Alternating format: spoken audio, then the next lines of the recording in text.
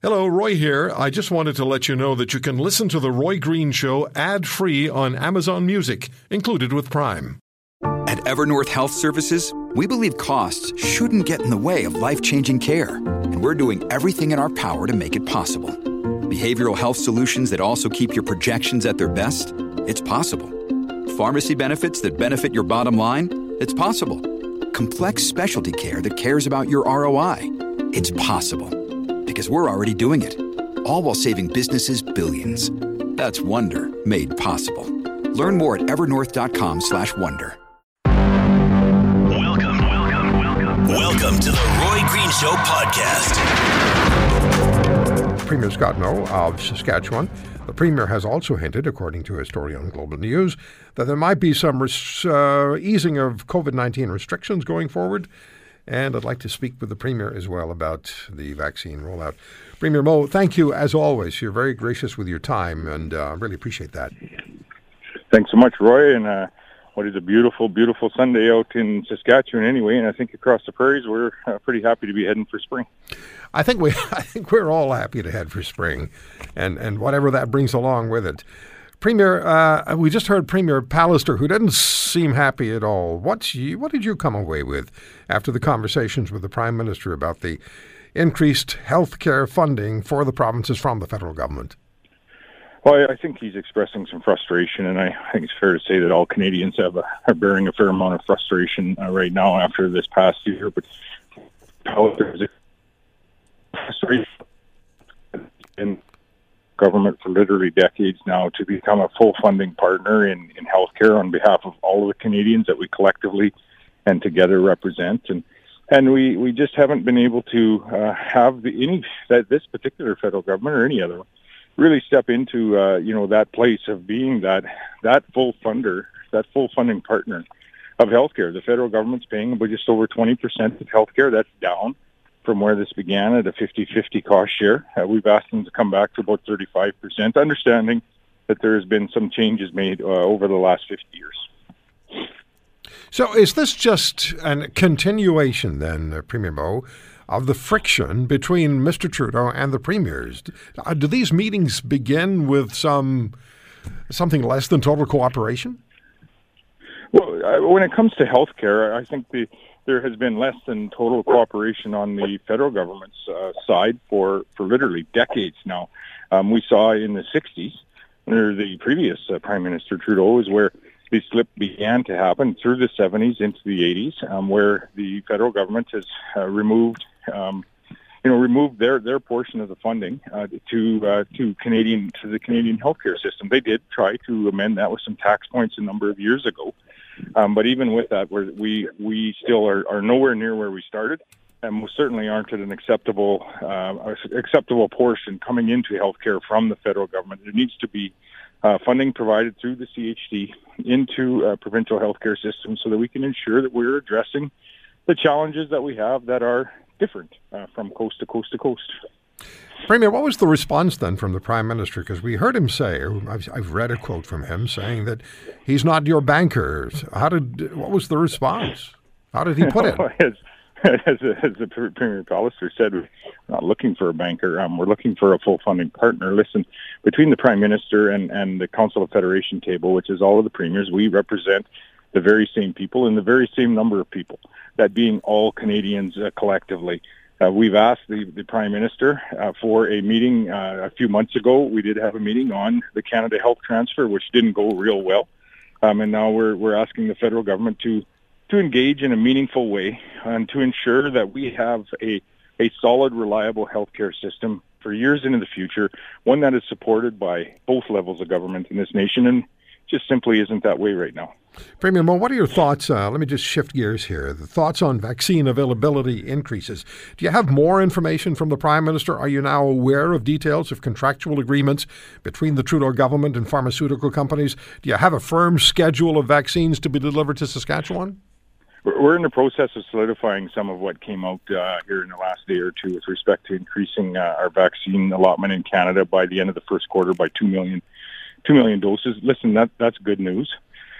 We've delivered. What that means to Saskatchewan is it's a 25% increase across Canada in the last 2 to 3 weeks of Q1. But the provinces, I think, are prepared to get those doses out to people. I know we are in Saskatchewan, where we've delivered in and around just under 100% of the doses that we've received. But this will mean we are going to do 150% of the vaccines in the next 3 weeks that we have done yet this year. But we're ready to do that, so this is good news, nonetheless. You've also been quoted as saying that you may begin easing pandemic restrictions in Saskatchewan, and you may have news on that as early as this coming week. May I ask you to provide some detail for us? Yeah, we are looking as soon as we are able to start to get things back to normal in Saskatchewan. We have a very robust vaccination plan. It's an age-based criteria where we're going ensuring that we're making vaccines available to our most elderly. We have all of our long-term publicly ran long-term care facilities have had their residents have had access to vaccines, and now we're into our age 70 above and a number of healthcare workers here in the province. As we get into phase 2, we most certainly are going to be looking at relaxing further the restrictions that even in addition to what we may be considering here in the next couple of days. We have about 8 people per 100,000 vaccinated in Saskatchewan. When you look at the UK, who's using the same criteria as Saskatchewan, they have about 33 people per 100,000 vaccinated there. They had their lowest number of infections today since last September. The age-based criteria or prioritization in vaccination is working. Our hospitalizations are dropping here in Saskatchewan. They've most certainly dropped in other areas like the UK. It's working. And as soon as we see those hospitalizations continue their trajectory down, we're going to start relaxing the measures and letting people go back to some degree of normal here in Saskatchewan. Premier Moe, is there a conversation between the premiers, the Council of the Federation on this issue of relaxing restrictions because of COVID? I know in Quebec, for example, they still have the curfew that starts at 8 p.m. Yeah, no, there is some differences. Even within provinces, there are differences on restrictions that are in place. As some provinces have some regional restrictions that are in place, and that's fine. That addresses where some higher infection rates may be present. Here in Saskatchewan, we have not, for the most part, done regional restrictions, but we have had a very robust vaccination plan. We do have a few outbreaks here and there, but for the most part, we see our hospitalization starting to lower. And if you think back to the very front of this pandemic, that was everyone's concern, ours included, was how are we going to ensure that we can manage our healthcare system so that it's not overrun from COVID-19 patients, so that it can provide the rest of healthcare that Saskatchewan people and all Canadians deserve. So as our hospitalizations reduce, we're going to be opening up sectors of our community and our economy here in the next number of weeks. What is your view of the extension of time between vaccinations to 4 months? That's now been okayed for this country. Canada is the only such jurisdiction in the world. What are your thoughts on that? Well, one, we wouldn't have to have the conversation if we had enough vaccines here in Canada. We don't. So we're having this secondary conversation about extending the intervals, which is, I will say, a game changer for how quickly we are able to relax some of the measures here in Saskatchewan. Now, we have a ways to go before we fully do that, but it is a game changer when we can now prioritize essentially everyone for their first shot. With just the Pfizer and Moderna vaccines we have access to, we should have everyone done sometime in June. If we can add AstraZeneca as well as the Janssen shots to that in any significant number, we'll be looking at early June.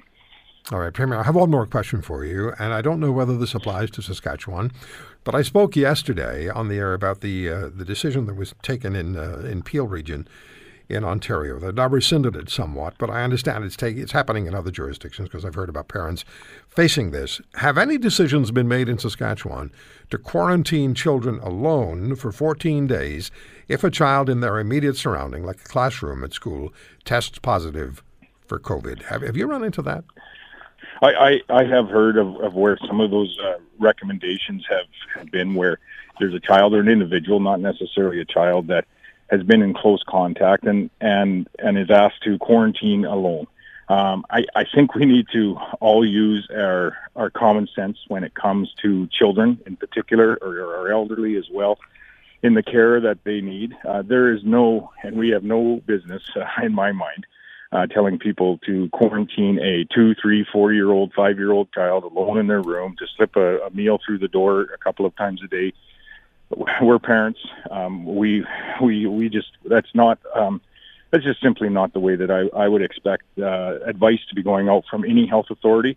However, I have heard different, whether it's misinterpretations or misinterpretations as to how that advice should be provided. We all need to use our common sense, take care of our family, take care of our friends, keep following the advice that is in place so that we don't spread this disease.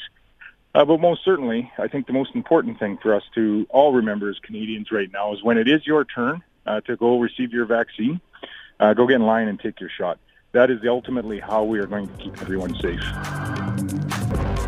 The extension of the time between our first and second COVID vaccination, now 4 months, according to Canada's National Advisory Committee on Immunization.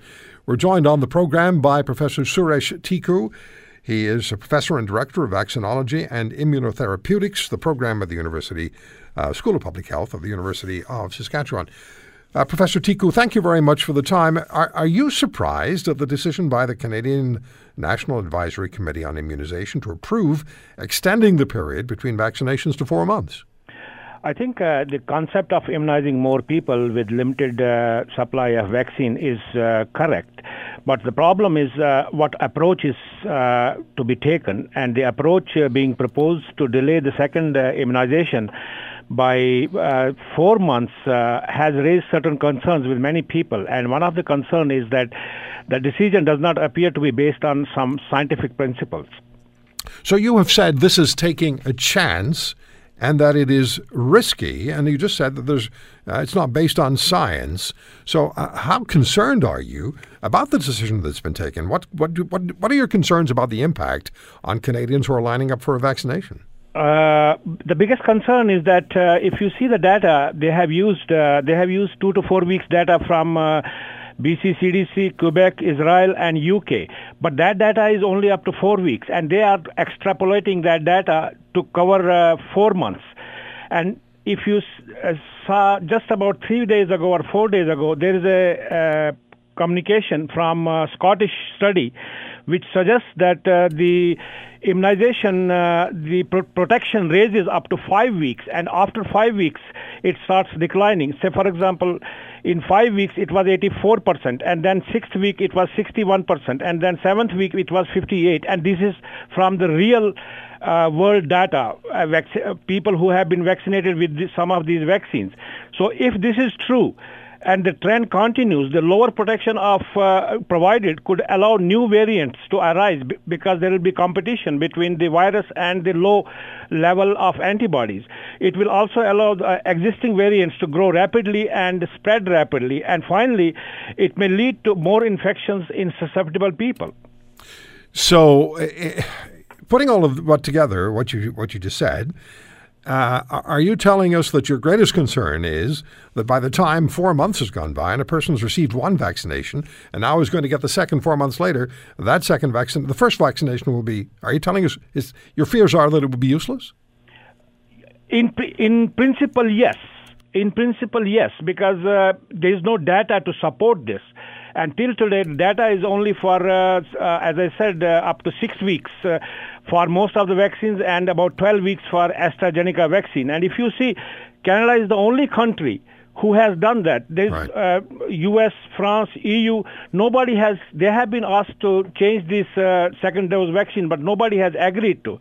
And there has been some change in UK where they have said about 12 weeks. But that data is also, decision is also based on AstraZeneca data. Although they don't have any data for Pfizer and Moderna vaccine, but at least for AstraZeneca vaccine, they have the data to cover up to 12 weeks. And with this Scottish study, already many experts have raised the concerns, and they have suggested that the UK decision may be a mistake and may prove costly. So when would we know if now we have this this method in place where you can, it's approved, I guess, that you can be vaccinated in March, and then let's go now, April, May, June, July. You could get your second vaccination in July, and that would be approved in Canada. At what point in that 4-month period would we know that it's not working? I think some data will come out of, because much of the vaccination started quite early in UK, if I'm correct. So data will come out from UK and Israel, and probably from United States also. In maybe about 3 to 4 weeks, new data should come out, which should really suggest that how long these antibodies remain in the system, which are protective. So, Dr. Tiku, how would you advise maximizing the benefit of one vaccination and perhaps addressing when the second shot can be administered? As I said, right now the data is about 6 to 8 weeks available for Pfizer and about 12 weeks about AstraZeneca. So if anybody wants to really go further, 3 to 4 weeks may be okay. That's what US has done. They have extended the period for Pfizer and Moderna to 6 weeks from 3 weeks and 4 weeks. So 3-4 weeks, I would still have no problem based on the literature. But extending to 16 weeks is a little bit difficult to swallow. Yeah, we started with, 3 weeks? 3 weeks for Pfizer, 4 weeks for Moderna, and 4 weeks for AstraZeneca. Even for the layperson, going from 3 to 4 weeks, or 6 weeks, to 4 months, to 12 weeks, or 16 weeks, my math is terrible, 16 weeks, that is a huge stretch. That is correct. And what is happening is that because of all these different messages from government advisory committees, vaccine manufacturers, and academic vaccine experts, it's creating really distrust in the community, and it may lead to more vaccine hesitancy.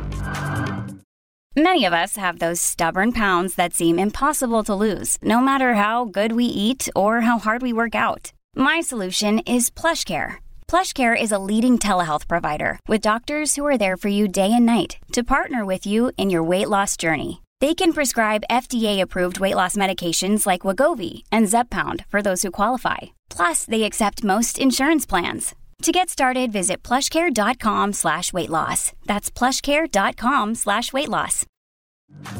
Let's talk about the economy and talk about money and where we find ourselves. News story earlier this week, Canada posted its worst economic numbers on record in 2020.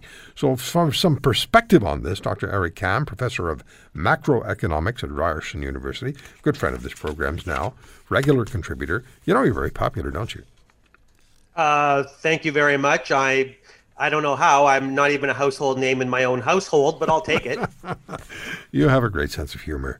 So, look, can you explain to us, please, what does it mean to the layperson when we read the headline, and even if we read the entire story?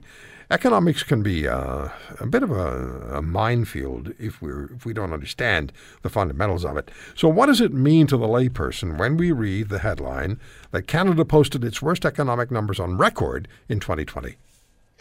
Well, it's a serious statement. I mean, in 2020, as you said, real gross domestic product, the ability of this country to put out goods and services, right? We've talked about this before. We've said that this is the equivalent in football to scoring points or hockey to scoring goals. How are we doing as a country? And the reality is, if it's the score, we're losing. We haven't lost, but we're losing. So real GDP shrank by 5.4%. That's the steepest one-year decline since data was recorded in 1961. And you often hear people say, well, thanks to the fact that we have a Bank of Canada and we have a government that intervenes in the economy and we have cheap interest rates, it won't get that bad. Well, if nothing else, I want people to understand that it is that bad. This, as I say, if we're keeping score, we're losing. So let's bring this into the home. So we have this, what you've just explained to us, we're losing. But in the home, we hear things like your food bill is going to increase by $700 in 2021. I think it's going to be a lot more than that. I would imagine there are people who've already seen their food bill increase by $700 in the first 3 months of 2021. But taking that information, that this is the worst year in recorded history for economic numbers for Canada, what does that mean to the family inside the house?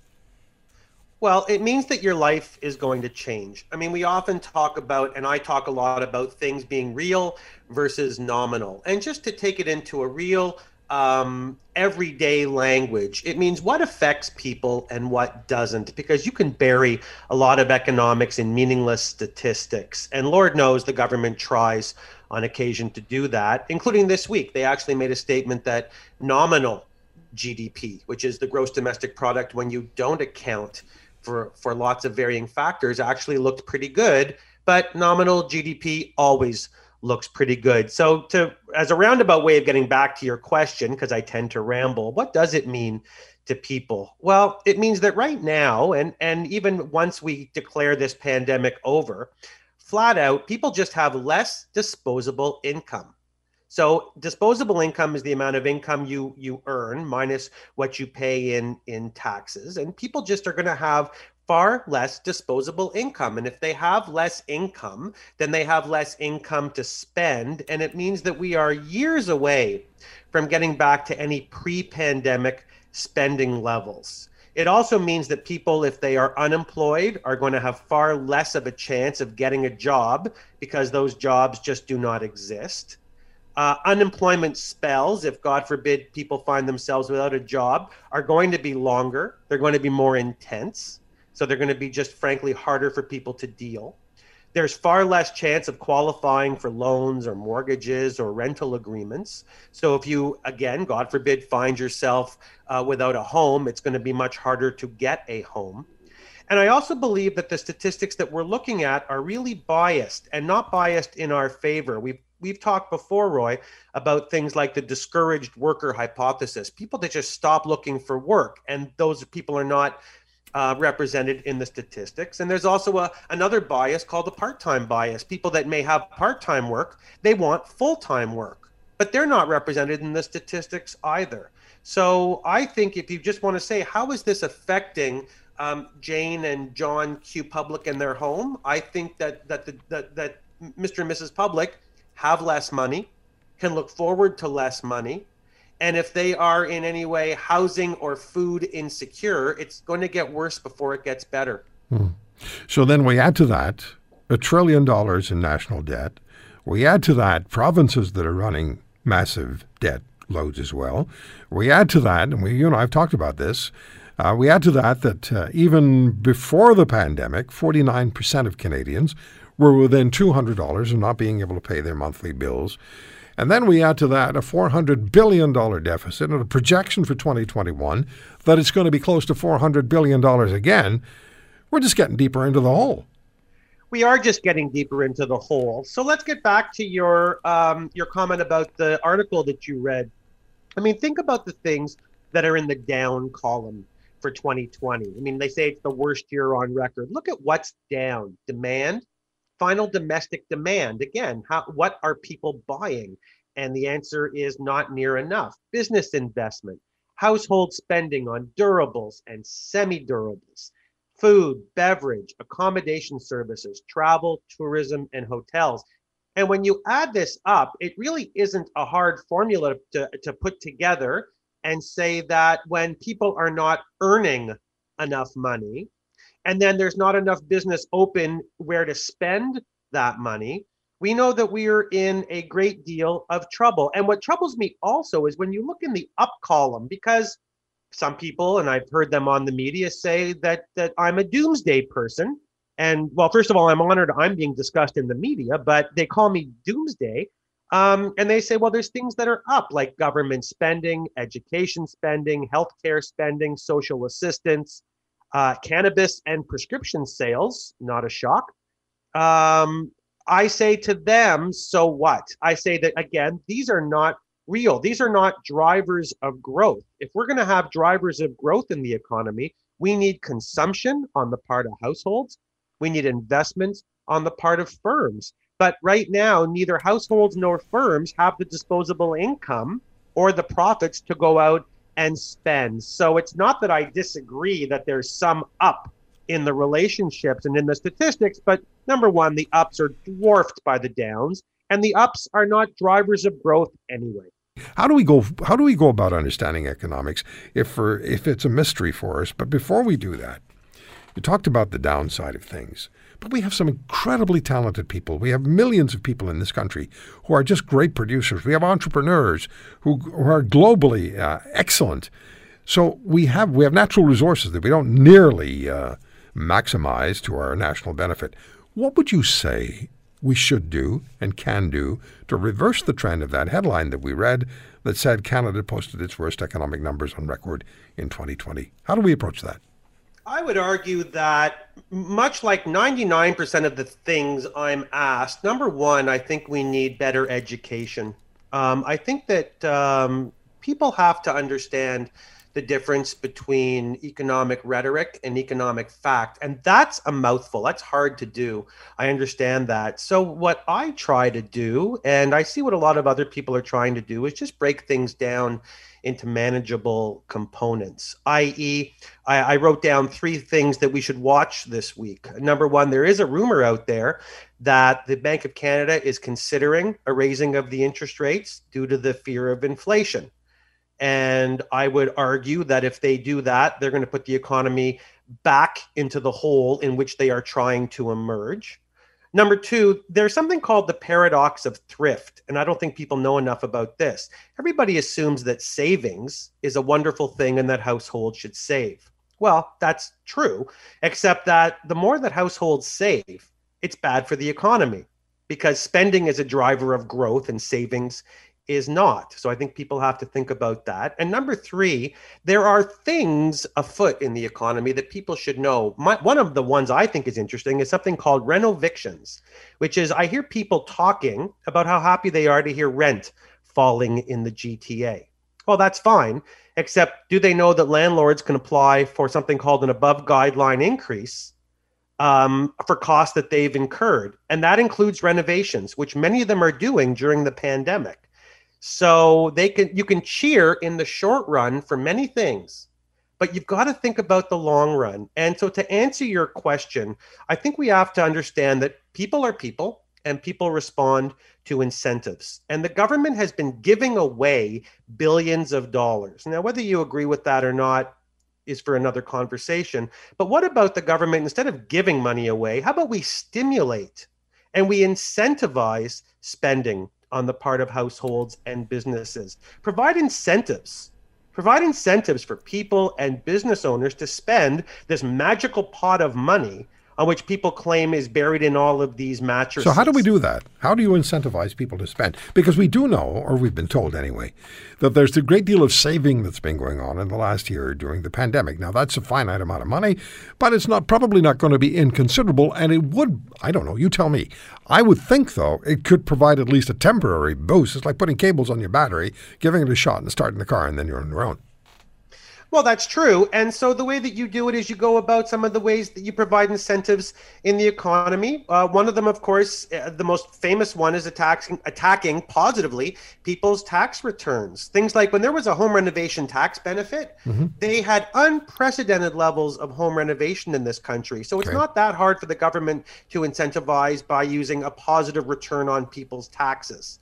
It's just one way, but it's actually a good way to say, please spend your money and we will give you a benefit to doing so. You can do that with many consumptive tools, home renovations just being one of them. Send your kids to camp, send your kids to swimming lessons, make it 100% tax deductible. There's ways that we can do it. I mean, one of the other ways, of course, we are doing, which is keeping interest rates super low. And I don't just mean low, I mean super low. Make the cost of borrowing negligible so that people will have no reason. So how much control does Canada have in that regard? Do we have control? I mean, we have control of our interest rates, but global pressures, they're not global pressures. Here we go to my not really understanding more than the very basic fundamentals of economics. Does global pressure not establish to a certain extent where our interest rates are? I actually don't believe that. I think that that's something that gets thrown around as a way of excusing a country when it makes interest rate mistakes, that it had to abide by the global economy. But Canada is a small, open economy. Trade, believe it or not, is a decreasing importance of our economy. If you've noticed, and we've discussed this, borders have been shut. And borders are going to reopen, of course, but really the stimulation has to come from within the country. We have, luckily, our own monetary policy. We are not the 51st state. We can control many things. We have our own currency. We have our own central bank. And so to incentivize, we have the ability, especially using monetary policy, to do so. We do not need to beg the rest of the world. Isn't one of the things we should be doing creating less barriers, putting up less barriers for interprovincial trade? Well, I've been saying this since Brian Mulroney was prime minister. We have so many problems interprovincially. I don't even know why we're discussing free trade with other countries. Not that I'm a horrible. Oh, I get it. We can't even establish it for ourselves. Right, and if you could just get the free flow of goods and services and get our capital and our current accounts flowing between provinces, we would be able to fill in so many of the deficits left by free trade problems. But nobody seems to want to discuss that. And in fact, not to name drop, but I had lunch with Brian Mulroney. Okay, I'm name dropping, a couple of years ago. And I asked him why that was never put on the table. And he said because that wouldn't get him reelected. Re-election was going to happen on the basis of free trade. But yes, I've argued for many years, we've got to stimulate interprovincial trade first. Okay, so in 30 seconds, fundamentals of understanding economics are what?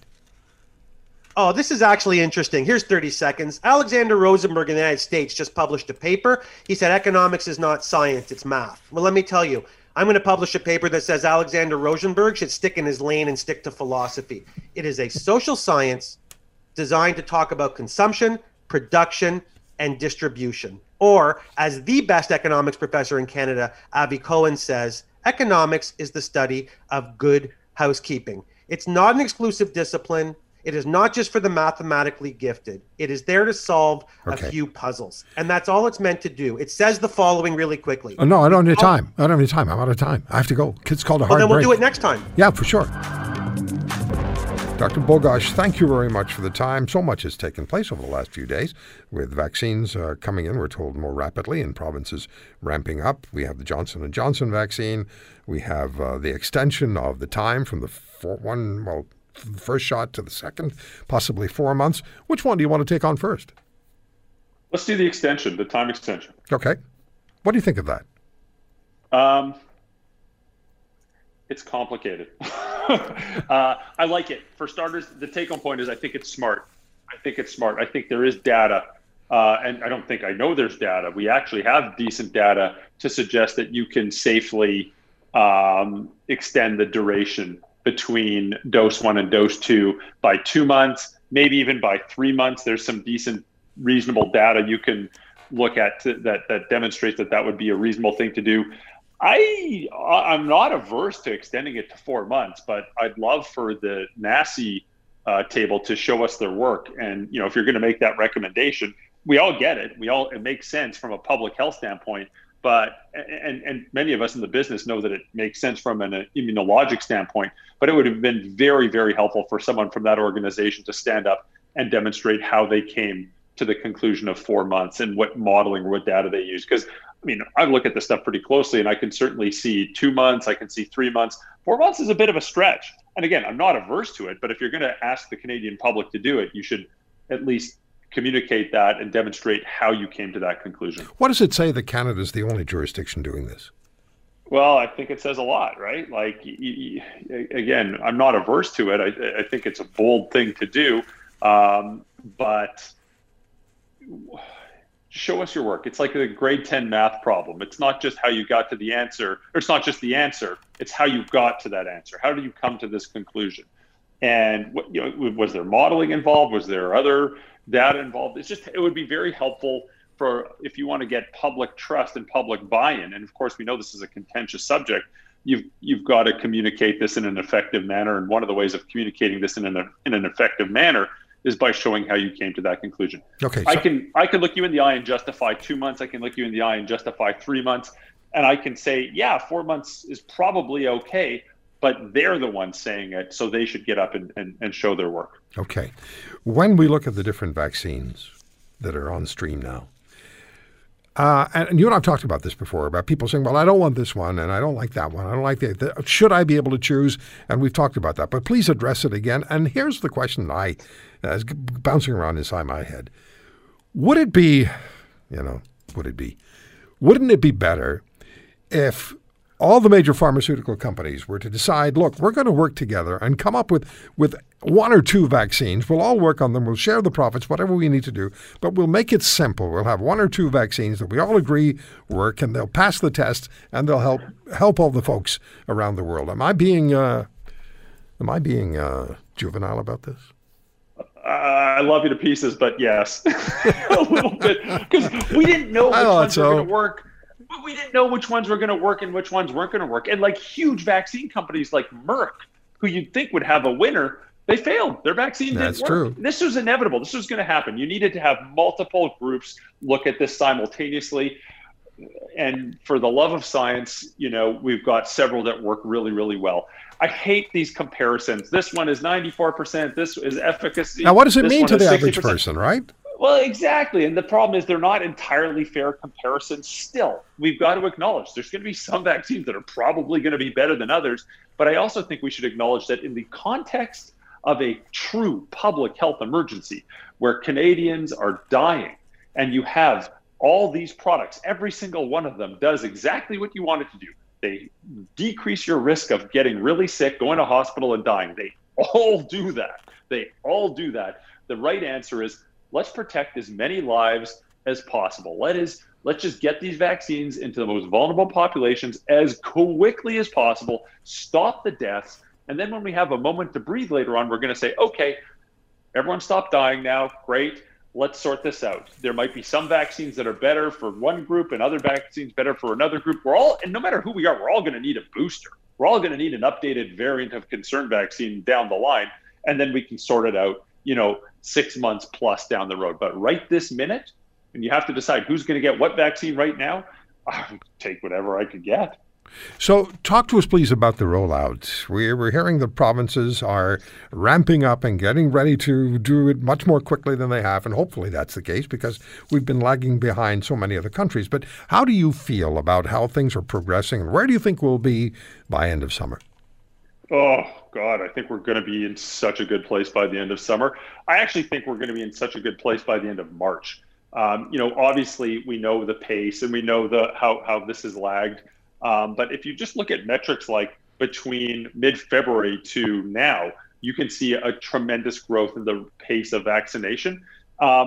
Just speaking with Ontario, for example, before mid-February, we were vaccinating up to 15,000 people per day. We're now at 40,000 people per day, and just watch this explode because we haven't even started, right? Once vaccines start pouring in, which they will this week and next week, like as we move through March, we're going to kick it from second gear into fifth gear. And that's when you've got your centralized sign-up system working, and you've got these mass vaccine sites. Some of them are going to be going through 24/7, community centers vaccinating, pharmacies vaccinating, primary care vaccinating. Like, we are going to start. It's going to be impressive. And this isn't a pipe dream. Like, don't have to scratch the surface too far to look at the different public health units and the plans they have and the programs they have in place. Like, once vaccines start pouring in, which they will, and they are very soon, like I'm talking in a week or two, you're going to see this scale up massively. It's going to be impressive. Thank you for listening to today's podcast. If you want to hear more, subscribe to The Roy Green Show on Apple Podcasts, Google Podcasts, Spotify, Stitcher, or wherever you find your favorites. And if you like what you hear, leave us a review and tell a friend. I'm Roy Green. Have a great weekend.